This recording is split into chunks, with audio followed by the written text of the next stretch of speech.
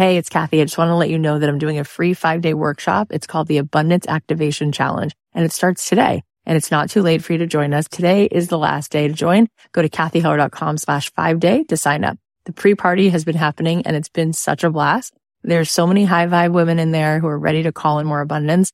I know that you will love that you showed up for this. I'll be live at 9 a.m. Pacific, 12 noon Eastern every day this week, teaching you how to become a master manifester. You are just going to have the best time. If you want to join us, sign up at kathyheller.com/5day. I used to always say, like, it's not personal, it's business, where I don't feel like that at all anymore. I've learned that they are so connected and we take our shit with us wherever we go. And to own that and to tell people that and to be really transparent about that, it's just such a better way to live.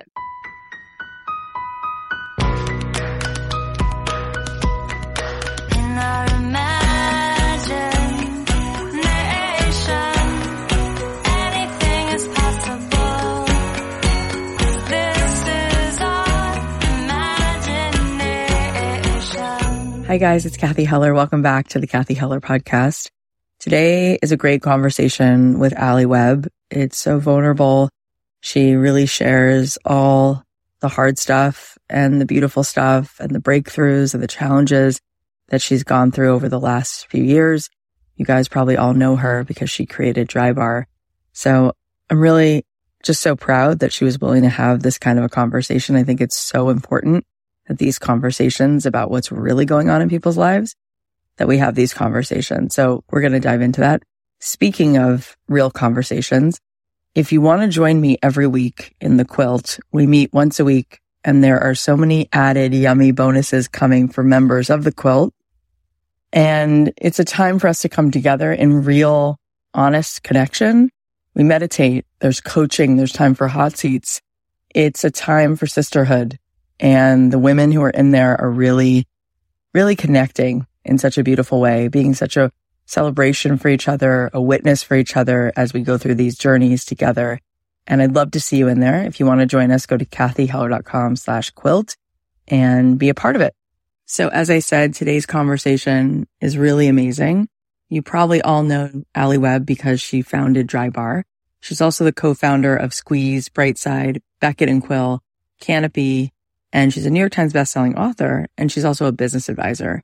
We had her on the show a few times before, and she was talking about how she grew the Dry Bar, and now she's back because her new book just came out this week, and it's called The Messy Truth, How I Sold My Business for Millions but Almost Lost Myself.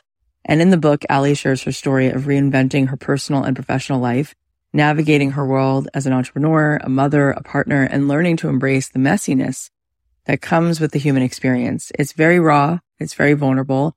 You get a true behind the scenes look at what was really going on for her. And it's just incredible that she put all this in the book. And she's been so brave to invite us all into the imperfection and into the breakthrough of her journey. So get a copy for sure. It's a joy to sit with her. She has incredible enthusiasm and authenticity. She's rare and she's so accomplished. I know you're going to really appreciate it. So let's get into it. Without further ado, please welcome the wonderful Alli Webb. All right. Well, let's get into it. I'm so happy to have you here. I feel like you are so singular in the sense, and this is so much a part of the new book. You've always been to me royal badass, like queen, and also the most approachable, down to earth human anyone's ever met. You're like, no, don't misread this. This is all shiny and cool, but let me bring it down to the level. Like, and I think that is so unique about you.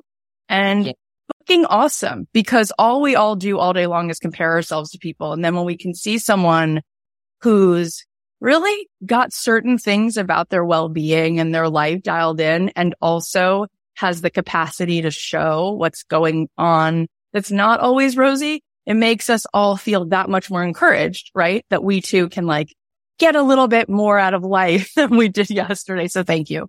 Yeah, that's really kind. I'd like to start all my days with you telling me all of that. Done. Let's just, I'll be your wake up ringtone. Hey, Alli, it's Kathy. Just remember to remember what a badass you are.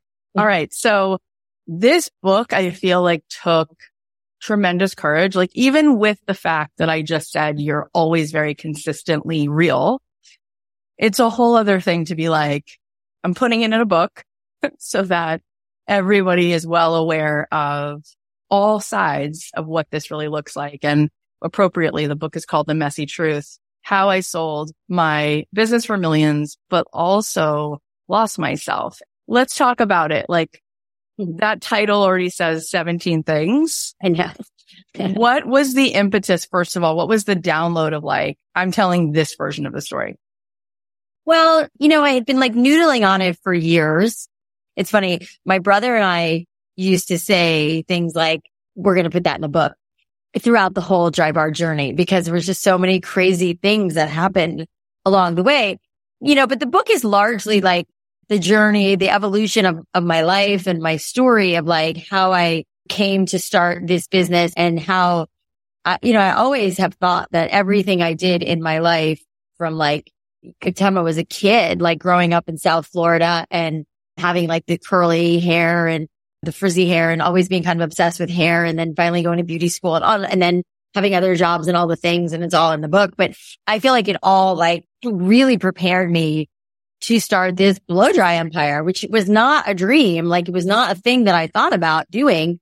It just, all the things in my life, looking back, were steps to what would eventually become Dry Bar. And I don't know where this comes from, but maybe it comes from like wanting to help and impart what I've learned on to other entrepreneurs, and this kind of calling or longing to tell the truth of it. And maybe it's like the Instagram era that we live in, where we show our best side. And I do it too, where, we want to show people our best side, and we want to look like we have our shit together, when, on the inside, like, none of us do. I mean, none of us do.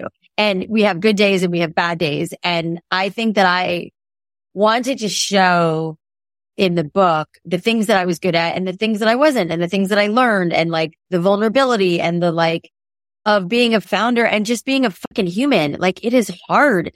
And I'm in an interesting phase of my life right now where I'm reading a lot of books about, like, whoever said life is supposed to be easy and great all the time.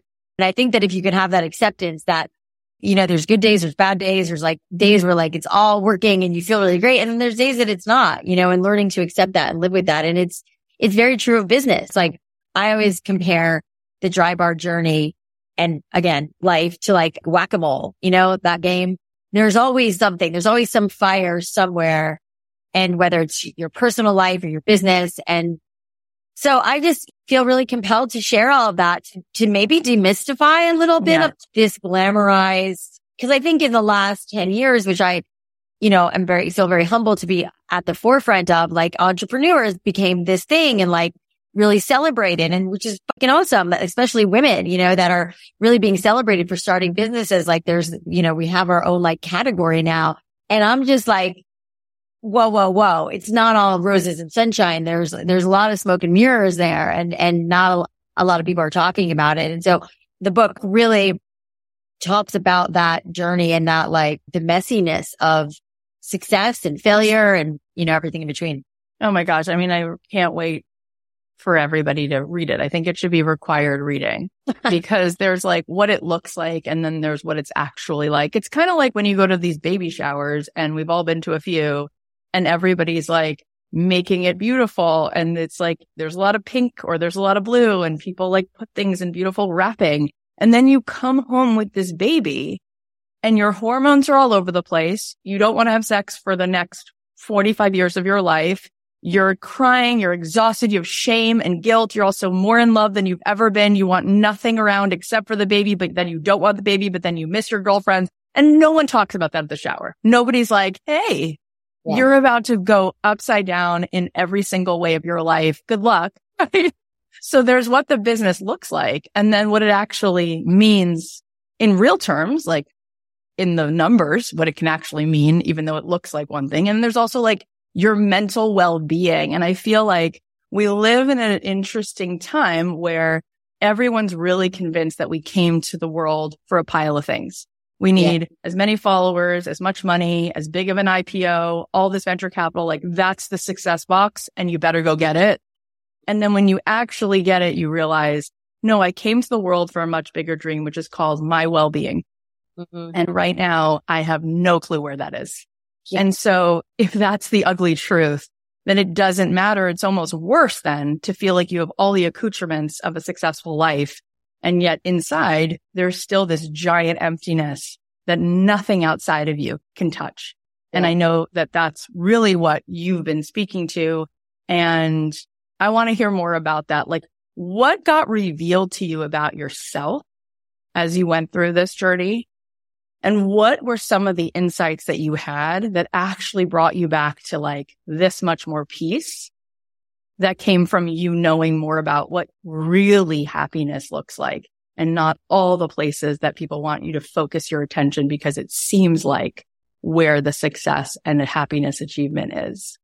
Well, I think to your point, we're all chasing something and a dream of some sort, which is great and important, but it's kind of more about purpose like that. Yeah. And I can honestly say when we started Dry Bar, when I had this idea, which came out of my mobile business, it was never like the impetus of it was never like to make a bunch of money and to take, world domination and blowouts. And just like I said in the beginning, like my parents had their own business, but I didn't have like aspirations to be an entrepreneur. I worked for other people.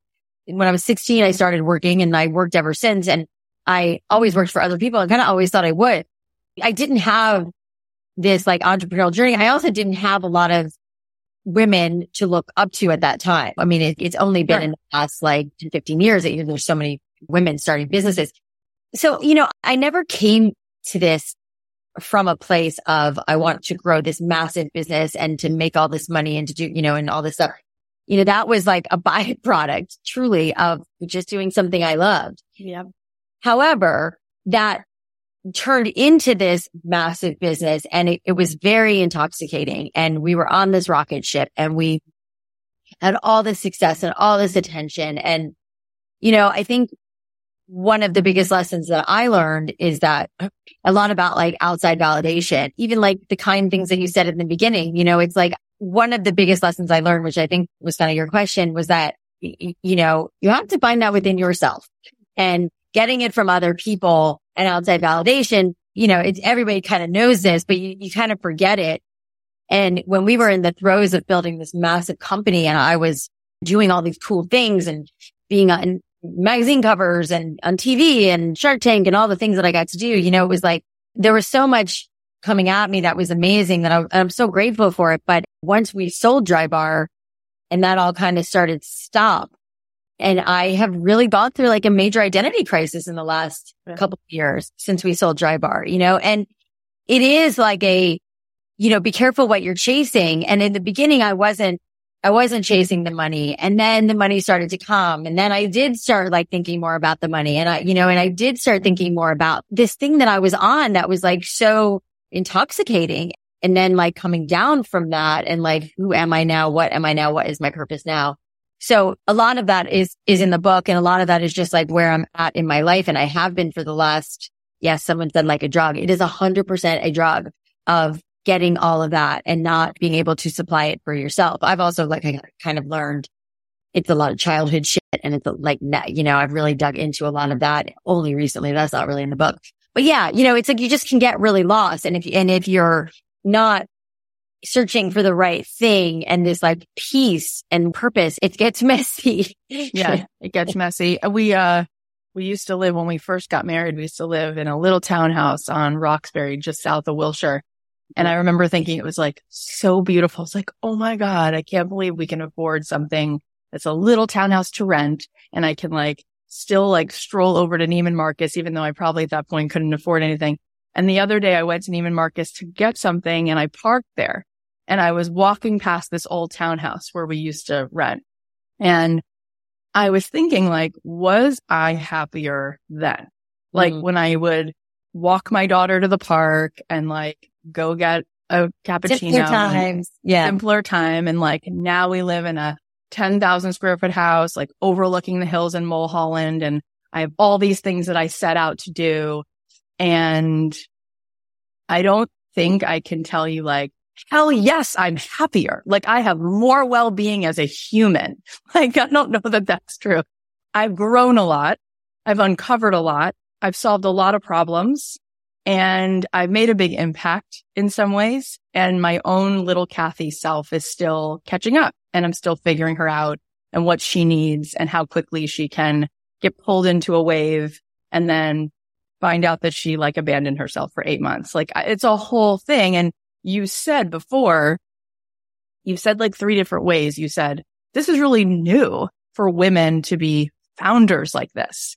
And I really think no one's talking about it enough that my mom is in her 70s, right? I'm in my 40s. So my mom graduated high school with, you can be a secretary or a nurse. Like that's my mom's generation. We are the generation of, you can go crush it. You can be a badass CEO. You can do, and there's all these mixed messages of like, so yeah, go do that, but please be relatable and go be fierce, but be humble. Like, please don't like put it out there that you're so successful. And by the way, you should really be in a great relationship and you should be a great mom and be a conscious parent and do great self-care. And it's like, all I want to do is scream into a pillow. How can I accomplish all of that at the same time? Whereas with a guy, it's more like, just go, bro. Just go do you. And then they just go make as much money as they want. Nobody's like chastising them for being in their bravado. It's just like, yeah, that's what you do. Good for you. Like Mark Cuban, like ring all the bells. Nobody's saying to him, how's your balance? How are you as a dad? People are just like, you're awesome. We love knowing that you exist, right? That's not the same for women. And then there's also what you actually need in your life. And so I'm curious, as you went through this, what was it like for you in the role of like mom and wife? And what was it like for you with your own, what does Alli actually need to feel at peace? And how much of you was having to find that balance and how much of you felt like what was being asked of you made it difficult for you to have what you wanted in the roles of being your own person, as well as a mom, as well as a wife. Like it's not a well-worn path. And so I'm curious, like how all of that was to navigate. Well, it was hard. And I was also working with my brother and my husband at the time, my first husband. And just you end up on this track where Dry Bar became like another child to us, you know, where we were just in this work mode constantly. And there was a lot of guilt on both sides, you know, and I think that I didn't feel empowered enough back then to recognize that I needed time and space for myself, you know, that there was like, I needed to be the mom, like I needed to be the boss. I needed to know what I was talking about. A lot of like what I talk about in the book too is like, you know, my feeling of like, I needed to have all the answers and know all the things instead of like saying, hey, I don't know all the answers. I don't know all the things. What do you guys think? And I think it's kind of largely from what you're saying is like that we come into a role as a founder or CEO as in this, like, I have to know everything. And there's this like expectation on me to have all the answers. When I didn't have all the answers, I mean, I don't have all the answers. I still don't have all the answers. Nobody does. Right. But there is like, to your point with the bravado of like a man of like, you just know. And I think I felt like I had to just know. And it's shifted for me a lot. And I think it's a lot of humility to be like, I don't actually know. And I'd like to talk to other people about it. And I think that there is this, I mean, when you were talking, I was thinking about the Barbie movie and like the speech that she makes about how there's just all this expectation and all this stuff on us. But I don't get too like sucked into that either. You know, I mean, I think that for me, it's like somebody asked me, I was speaking at this thing yesterday and it was like a financial conference and a woman who's a financial advisor asked me if I had to choose. I actually have a financial advisor who's a man. And she said, if you were in a room, would you have chosen a woman or a man as your financial advisor? I was like, I don't know. It depends on who I connect with. Right. Like the question was like posed to me as like, oh, just because it's a woman, would you do that? Right. And I was like, no, if it was a woman that I like really liked and connected with and thought was like strange that they thought was like ideal, then yes. If it was a man, like, you know what I mean? And so there's this like, for me, I feel like I recognize, of course, there's a double standard and men aren't asked the question of like, you know, how are you balancing it all? And women are always asked that question. And that is annoying. And I think that's starting to change because women are becoming the breadwinners of the family more. Women are playing that role, but it's complicated to be the breadwinner of your family. And it is emasculating to most men. So it is like we're in like a tricky time of trying to figure that out and redefine the balance of men and women and how this looks and how we define all of that. I mean, we are at such a tipping point, I think, and it's so fascinating for women to like really be having more of a place at the table. And I know we're not there yet by any means, but for me, the way I look at it is like getting to equality. It's like, I don't want or need women to be like superior to men, nor do I want men to be. Of course, that's ridiculous. But I think there is this like, there's pros and cons on both sides. So no, I totally get it. I mean, yesterday I was on the phone, a Zoom call with a new therapist that a friend of mine just introduced me to. And it was because a friend of mine had said that she like threw a grenade into her marriage because she was like, whatever this dynamic is, I'm not interested anymore, And I thought it was the best idea ever 7 years ago. I was like, I'm going to make all this money and then you're going to not have to work. And I thought that was such a good idea at the time until he stopped being a lawyer and then was like potchking around the house. And then a year went by and 2 years. And I was like, oh, I am not into this. We're like, I'm in like this provider energy. And then I can now do everything that I need. And I don't know what I need from you. And like, he starts to feel emasculated, even though he's like, I'm so proud of you. It's like on some level, there's something that he doesn't love about not being able to take care of me. Right. And it's so bizarro. And then all of a sudden I was like, you need to go back to work. I don't care what money you make. It's not about the money. Please go to work. And so literally as of a month ago, I like kind of, made that like, I need you to do that. And he's happier. I think that there's like, what I've learned a lot about myself is that I have been for a long time living in the masculine side of myself where, because of, the same thing, because I'm like running a business, in charge, all those things. And then feeling like, oh, I need to get back into like the feminine of my receivership. Yeah. Yeah. And finding that balance is really tricky for sure. What do you mean? This is a big thing to say. You say this in your title and you talk about this in the book. So what do you mean when you say, I almost lost myself? There was a really kind of pinnacle point in my story when we were about 7-8 years into the company and Cam and I got divorced, and it was around the time my kids were like 11 and 13. And my son, Grant, who's now doing amazing. He's 18. I just took him to college. He's playing football. Like, that's amazing. Amazing.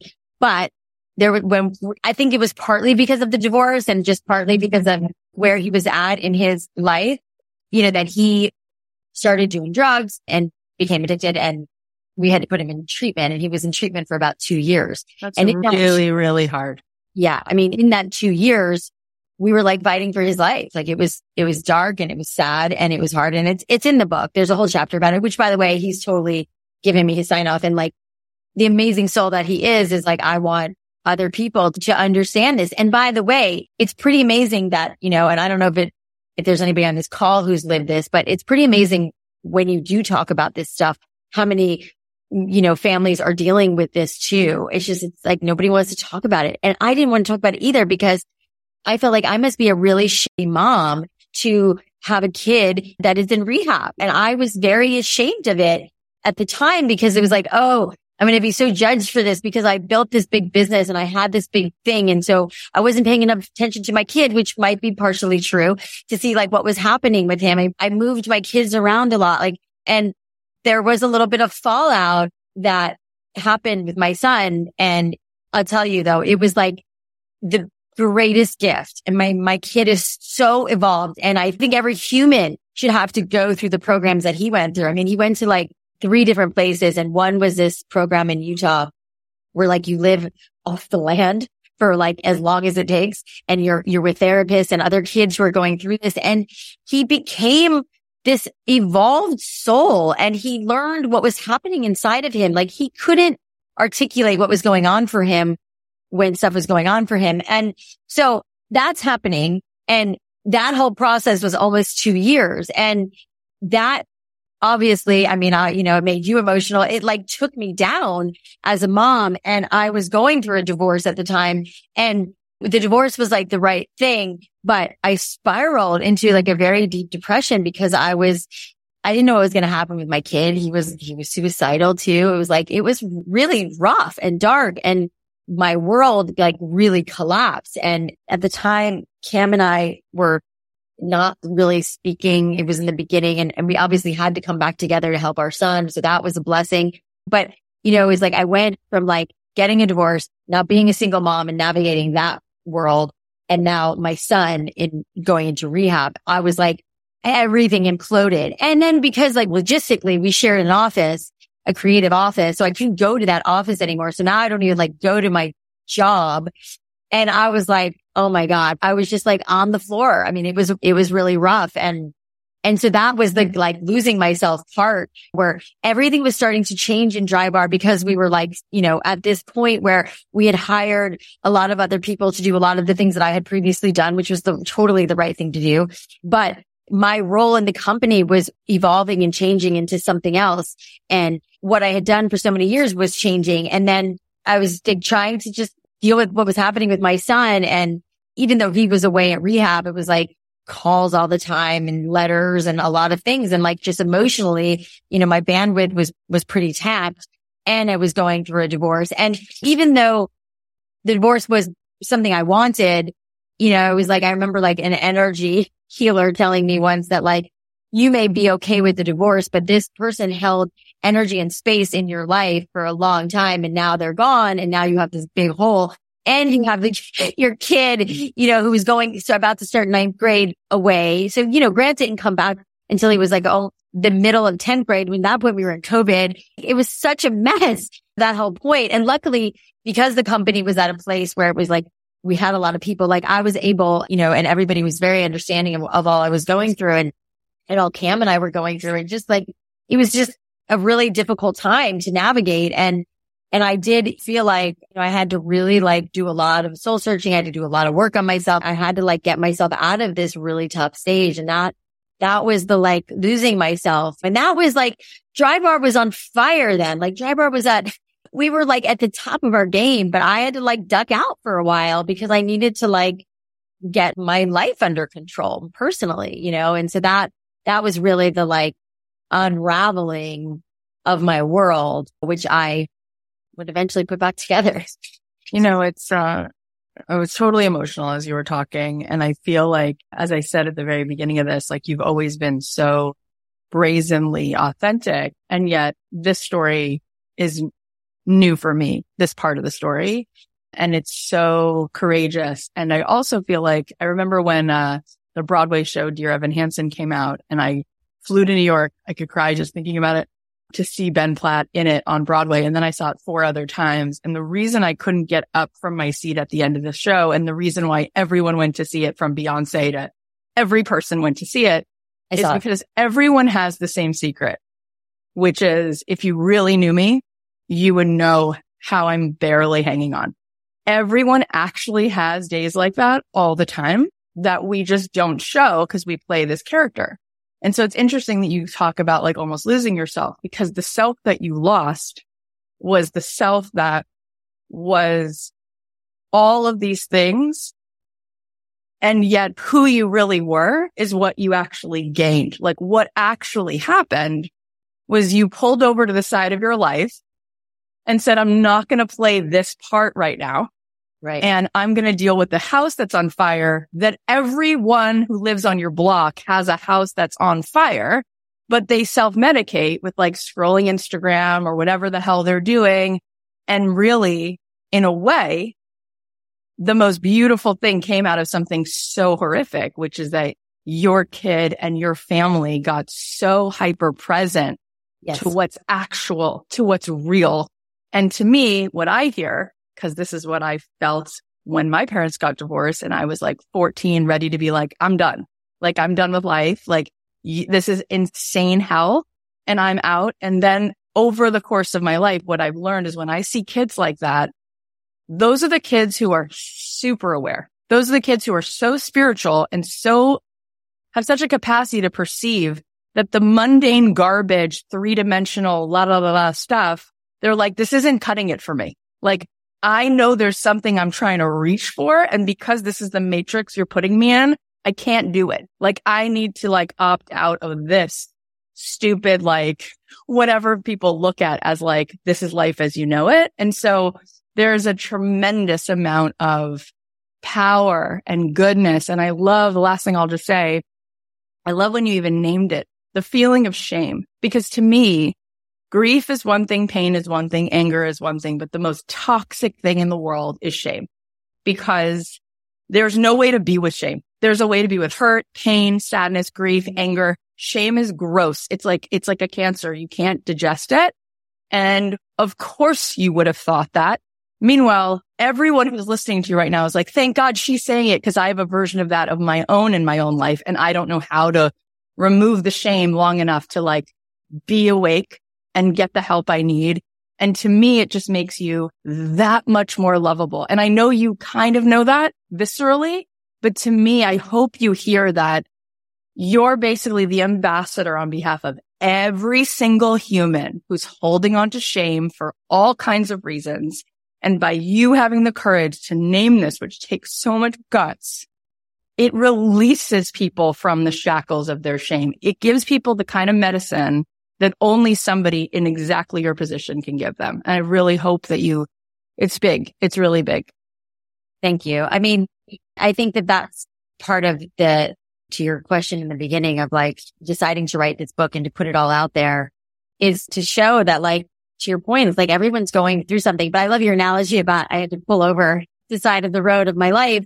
And I think that like it's so easy to go unconscious to your life and what's like really going on and not paying attention to all the things that are crumbling around you. You know, I remember like I knew it in my bones that something was off with my son, and I resisted leaning into it for a long time.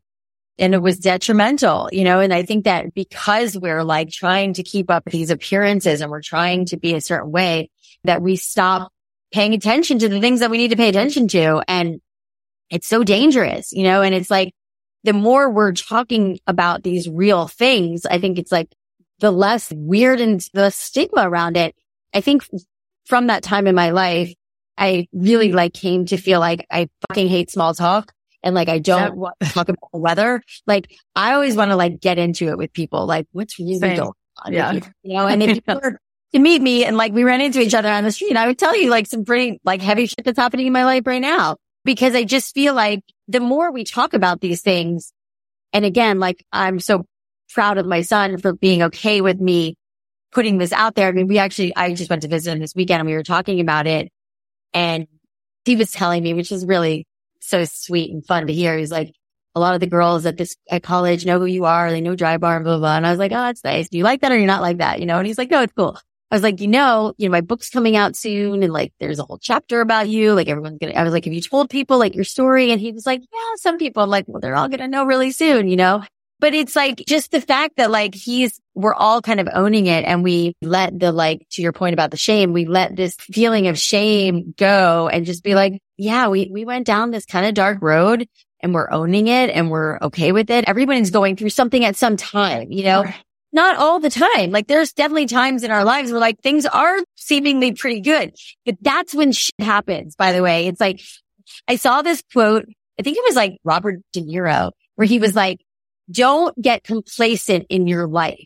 I got very complacent in my life and my success, you know, so it was like, I was like not paying attention. I was like, everything was great. Like I was good. And then I got punched in the face with my life because I wasn't like, my awareness wasn't there. I wasn't paying attention. And I think that we can go on autopilot in so many ways in all the like relationships and all of that. And now I'm like so much more vigilant and so much more aware of kind of where I'm at and making sure I'm doing the work on myself. Like I'm meditating and I'm writing in my journal and I'm doing therapy and I have I have so many people, you know, because I mean, not that you have to have all of that stuff, but just making sure you're doing whatever you need to do to check in to make sure things are on track and you're not missing things in your life, because it's just so easy to miss them. Yeah. And just not talk about it. And again, going back to like the impetus for the book is like just talking about all this stuff. And the book is largely, and we're talking about so much personal stuff, but the book is, you know, a lot of business lessons on like what worked for me, what didn't work, what I learned, what I would do a little differently. And like all these lessons that I learned with growing this company and just how my personal life intertwined with it, because it does, you know, it's like I used to say, and I hate that I said this, but I used to always say like, it's not personal, it's business, where I don't feel like that at all anymore. I've learned that they are so connected and we take our shit with us wherever we go. And to own that and to tell people that and to be really transparent about that it's just such a better way to live. I wish everybody was like that. 100%. I think what we all forget, because we all have this like primal need for belonging, is that the only sexy thing that will make anything viral or anything work is authenticity. That's the glue. Like when somebody's real in a room and says, I've been sober for 6 years or whatever it is, you're just like, oh, I like you because you're honest. All of a sudden you lean in. And so that's actually a superhero gift, to be that vulnerable and authentic. I also just want to say that I think that our brains love to put things in black and white boxes and make things really simplified because it's just the way that brains can work. And so what I want to say out loud is, yes, it's one thing to look at like the complex life that happens when somebody becomes successful. Let's not forget, though, that if you were not successful, for people who are quote unquote not successful, right? They don't have 100 stores or whatever. They still have a complex life. So you shouldn't walk away with this lesson of like, therefore, don't be an entrepreneur and don't be successful and because therefore you will have all these problems. It's like life is lifey, right? You are here to grow, and there's a whole different set of issues if you look at someone who's not showing up, meeting their edge and talking themselves out of starting things because of imposter syndrome and tolerating less than they deserve because they don't want to raise their prices or they don't want to stand up to someone. That's a whole other set of stuff. And so it's a beautiful gift that you are kind of taking us through the whole looking glass so we can really, really see it. And I don't think that we should shortchange the fact that while all of that is real, what we just talked about, and so sacred and so important, you are a badass. And being able to build a business means you have a tremendous amount of radical empathy. You understand human beings. That's what having a business means. It's like you've been able to figure out who this woman is you serve. If something works once, you could say, oh, it's luck. But if you're able to work something out over and over and over and over again, it's like, no. This person has a capacity to understand human behavior, to understand how to show up with grace and ease to a certain extent, which is giant. And I just want to name that because women do need a model of that. And you are the best model of that. And that is so impressive and so freaking cool. And so from that standpoint, as we're sort of like wrapping up the next 5 minutes, what's one business lesson from that standpoint that you really are proud of? Like something about yourself that if you could whittle it all down, if I could give you just one thing and you could say, this might be my greatest secret sauce to how I built that. If I had to pick one thing that was a little bit singular about me, this is what I think my zone of genius was in building that business. I think it's like a combination of my intuition and my decisiveness. I think I've always had a very good, strong gut feeling. I mean, I think we all do. I think I'm really tuned into it, and I'm really quick on my feet about problem solving and figuring things out. I think that's kind of my superpower. And I'm not wishy-washy, and it's good and bad. I know exactly what I want to do right away. And like, you can't like talk me off that ledge. Sometimes that does get me into trouble, but it's also, I'm a big believer that our strengths are our weaknesses. So for me, it's like, I'm not going to like hem and haw and not make a decision and mull shit over for a long time. Again, that got me in trouble sometimes, but it's also really been a big part of my success too. And really following my gut instinct. And when I haven't, I'm like, I should have listened to what I really thought. And it's like, you don't really find that out until afterwards when you were like, I know I had this like feeling that it wasn't going to work out. But at the end of the day, it's also how you learn and how you become better and all of that. So I get asked in interviews all the time, like, do you have regrets? Like, are there things that you would do differently? And it's like, no, not one. Even my kid, even my son who went through what he went through, he is such a better kid for it. And we're all better for it. It was rough and it sucked. And at the time I didn't want it to be happening, but it really made us all better. And it's the same thing with things that I got wrong at Dry Bar that I just like learned from. Anyways, I think trusting my intuition and putting myself out there and not being, you've been so generous with your compliments to me and I'm really appreciative of it. But I think that like, for me, it's like, I don't spend a lot of time worrying about what people think. Some people are going to like what I say and some people aren't going to like what I say. And that's cool. Like whatever, take it or leave it. You don't have to like everything or agree with everything that I say. And I think that is also a bit of a superpower of like this is me and this is who I am. And I want to always speak my truth of what's happening for me. And it does tend to resonate with people, which is like, again, a large part of writing this book was like, let me let you guys behind the curtain of what really goes on. And a lot of the book has a lot of information about growing, raising money, selling, taking money off the table as an entrepreneur and selling your company and all that stuff too. So, I just want to give people like the truth. But anyways, it's like the business book everybody needed that they didn't know they needed and has to have like as a must read. It really should be required reading for every woman who's curious about entrepreneurship or in the middle of a business. It should be required. And there's definitely a lesson for everybody in this book, no matter what stage of your business you're at, or even if you're just in a job. Like I talk to a lot of people they're just working their way up in a company, and there's the lessons that will speak to them too. Yeah, it's huge. And I'm going to ask you one more question, but I just want to comment on what you just said. I think it's so huge. I heard my friend Susie say the word underthink. She's like, everybody's overthinking everything. Start underthinking things. And I realized that that's also something that I'm accused of on my team, and also what a superpower is. And it is a strength and a weakness, but I literally just don't ruminate. I'm just like, let's go. Let's do this. Let's do this. Let's do this. And I just see so many people wait to make a decision. It's just like, oh my God, you could have already made the wrong decision, but have learned from that. Like, let's go. Just freaking move your butt and figure it out on the way down. Totally. Yeah. So the last question I was going to ask you, and you said it, you said something about this earlier, is like redefining your like sense of purpose, right? Since you sold Drybar, you've been involved with like a bunch of other really cool businesses. And I'm curious, in this moment, as you're looking towards the horizon, like what feels like this is you in your identity, like this is you waking up in purpose. Like, what does that look like for you now?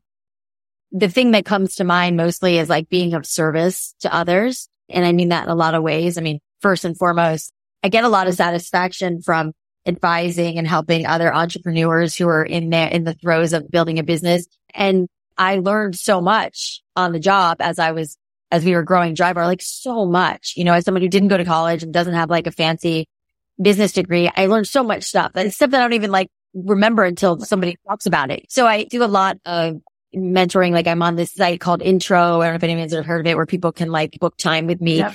And that whole thing. I'm just launching a mastermind with Jacqueline Johnson, who's the founder of Create and Cultivate, and Maria Nelson, branding expert. It's a container for like women to have access to all of us. And then there's a big event and a whole thing, And I'm also like, I'm just starting this pretty big volunteer program at CHLA. Like I'm in a phase of giving back and being like of service of what I've been able to accomplish and how I can impart that on others, versus like I don't have a desire to build a company again the way I did with Drybar. We started Squeeze and OK Humans and Brightside, and these are all other companies that I advise on and I funded and I'm on the board, and me and my brother, but I just don't have the desire to do that. I am working on a new project that I can't reveal just yet. That is actually like my brother called me last week and he's like, let's do this. And I was like, oh, maybe, so I'm still entertaining a lot of things, but I feel most like purpose driven to give back, and just like the way people light up when you can like frame something that's going on for them or help them in some way. I really enjoy it. And so I feel like that's kind of where my purpose and path is right now. I love that. And I feel it so strongly. And I just want to say out loud that I don't think there's any greater service you can ever do for a human being than to help them see clearer and further than they could see a second before. Like, take like a rocket scientist. It's like, I'm smart and successful and whatever, but I'm usually not the smartest person in the room. I don't claim to know more than other people, but even just zooming out, when you're so in it, is like having somebody who can be like, oh no, it's so clear to me. Yeah. Like, really? And then they're like, oh, I didn't even see that. It's mind blowing. I love it. Yeah. And in that way, I feel like this conversation to me, for whatever it's worth, is like a rocket ship that as this book comes into the world, I see this being very uniquely yours. Like being willing, not just willing, but also present. Like there are some people who are unwilling, but then there are people who might be willing, but they just don't have it to share. They didn't go do the excavation. You like went through the dark night of the soul, and you're willing to take us there. And you have a PhD in building a business. So I feel like my spidey sense is that over the next year, 3 years, you will emerge as such a pivotal, definitive person. It's beyond being a thought leader. It's like, this is a movement which is only yours. Like, I don't see anyone sitting at the bus stop called this level of authenticity plus like knowing the 3 things that you need to know. And so I'm very excited for that, because talk about serving. This blesses human beings' hearts on such a radical level. So tell everybody where they can buy the book. Yes, you can go to alliwebb.com or Amazon or wherever you buy books. It's pretty much available everywhere on pre-order. I'm actually doing an audio version of it too. That's cool. Recording it this week, as a matter of fact. So it launches November 14th, but yeah, it's available now. And, you know, all my projects and all my things are just on my Instagram, which is just Alli Webb. Amazing. Thank you so much for coming on. What a nutritional, helpful, beautiful conversation. Thank you. Likewise. It was good to be with you. Good to chat. Always good to chat with you. Thank you, Alli. It's such a joy to talk with Alli, and here are some of the takeaways. Number 1, there's good days, there's bad days. Learn to accept that and live with it. Number 2, the validation that you're searching for can only be found inside yourself. Number 3, you don't have to know everything in order to lead. It's okay to admit that you don't know all the answers. Number 4, instead of going on autopilot, be more vigilant and aware of where you're at. Do the work on yourself. Check in to make sure things are on track and you're not missing things in your life. Number 5, don't worry about what people think. Some people are going to like what you say and some people are not, and that's okay. They can take it or leave it. Just show up and say, this is me. This is who I am, and speak your truth. Number 6, there's so much purpose in giving back and being of service to others. Thank you for listening. Thank you for being here. I appreciate you. And if you want more episodes that are going to be really helpful and thought-provoking, then please make sure that you subscribe on Apple Podcasts or Spotify, or wherever it is that you're listening. And if you love what we're doing, please go ahead and leave a review and maybe share the show right now with one person or post about the show on your Instagram, because I'm sure Alli would love to see. She'd love to see that you were moved by this. So if you post about it on Instagram, tag her, and you could tag me so I can share it as well. If you want to join us every week for these beautiful conversations, for moments of coaching, if you want to get in the hot seat and ask questions, if you want to have this kind of sisterhood where we have these real conversations, which can truly be so life-changing, then you can join us in the quilt. Go to kathyheller.com/quilt, and we'll see you in there. I love you very much. I'll leave you with a song. Have an amazing weekend.